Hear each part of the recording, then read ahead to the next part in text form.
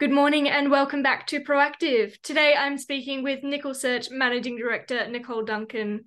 Nicole, great to have you back on the program with us today. We're going to talk a little bit more about some of the latest results from your Carling Up project. Welcome.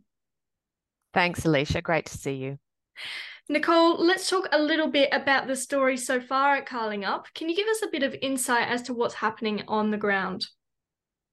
Sure. So we are a nickel sulfide explorer based out of WA, and we have over 30 greenfield nickel sulfide targets across our tenement package. And so now what we're doing is systematically exploring those targets. So we're testing each of the targets.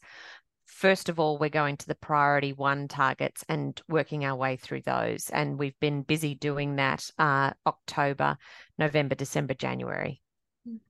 With 30 of those in the pipeline, it does make for a busy time for the team. Let's talk a little bit about the Sexton target now. You've just received some early PXRF findings and you're still waiting on lab assays, but the early results Yes. point to what could be a nickel discovery here. Tell us more.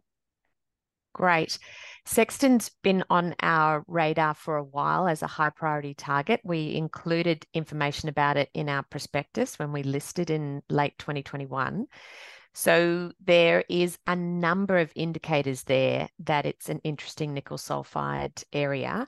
There was historic drilling which had a 2-meter intersection of nickel at 1.2% nickel. And as well, we've had positive soil assay results and also gravity results. So, there's a number of layers of indicators that it's an interesting area. We put 4 holes into Sexton in January, and 3 of those holes came back with mineralization. So they hit mineralization. And then we also used the PXRF to assist with the logging for the geologist. And the PXRF results suggest that it's nickel bearing. So that's a good indicator, but it's not confirmation. Confirmation will only come when we get the assay results, which we're expecting in the next few weeks. On top of that, we also did downhole electromagnetics of those 2 final holes. And coincident with the intersections that we picked up are some EM plates. So we've got some good conductivity in the area. So we've got lots of indicators that we're onto something, and which is why we're saying, we could be on the cusp of a nickel discovery here at Sexton, but we have to wait for those exciting assay results. Sounds like all the pieces are coming together and those assays will be the final piece here. Nicole, when do you expect them to come back from the lab and what's next?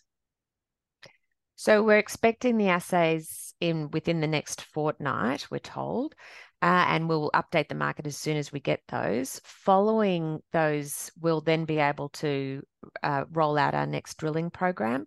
So if the assays are positive, we'll be going back into Sexton to continue testing it. And we'll also be moving to the targets known as Lipple and Wadley. They're in the Carling Up North trend. So we'll be drilling a couple of holes, or quite a few holes there. And then after that, we'll be getting results from soil sampling that we've done at the targets B1 and Serendipity.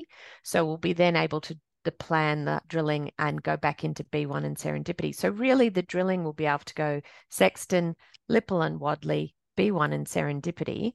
And then as we're coming into the winter months, we're looking at getting back into RAV8. So we've got a lot of activity ahead of us.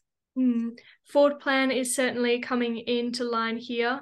Nicole, thanks so much for the update. We look forward to hearing from you about these assays down the line. Great. Thanks, Alicia. Much appreciated.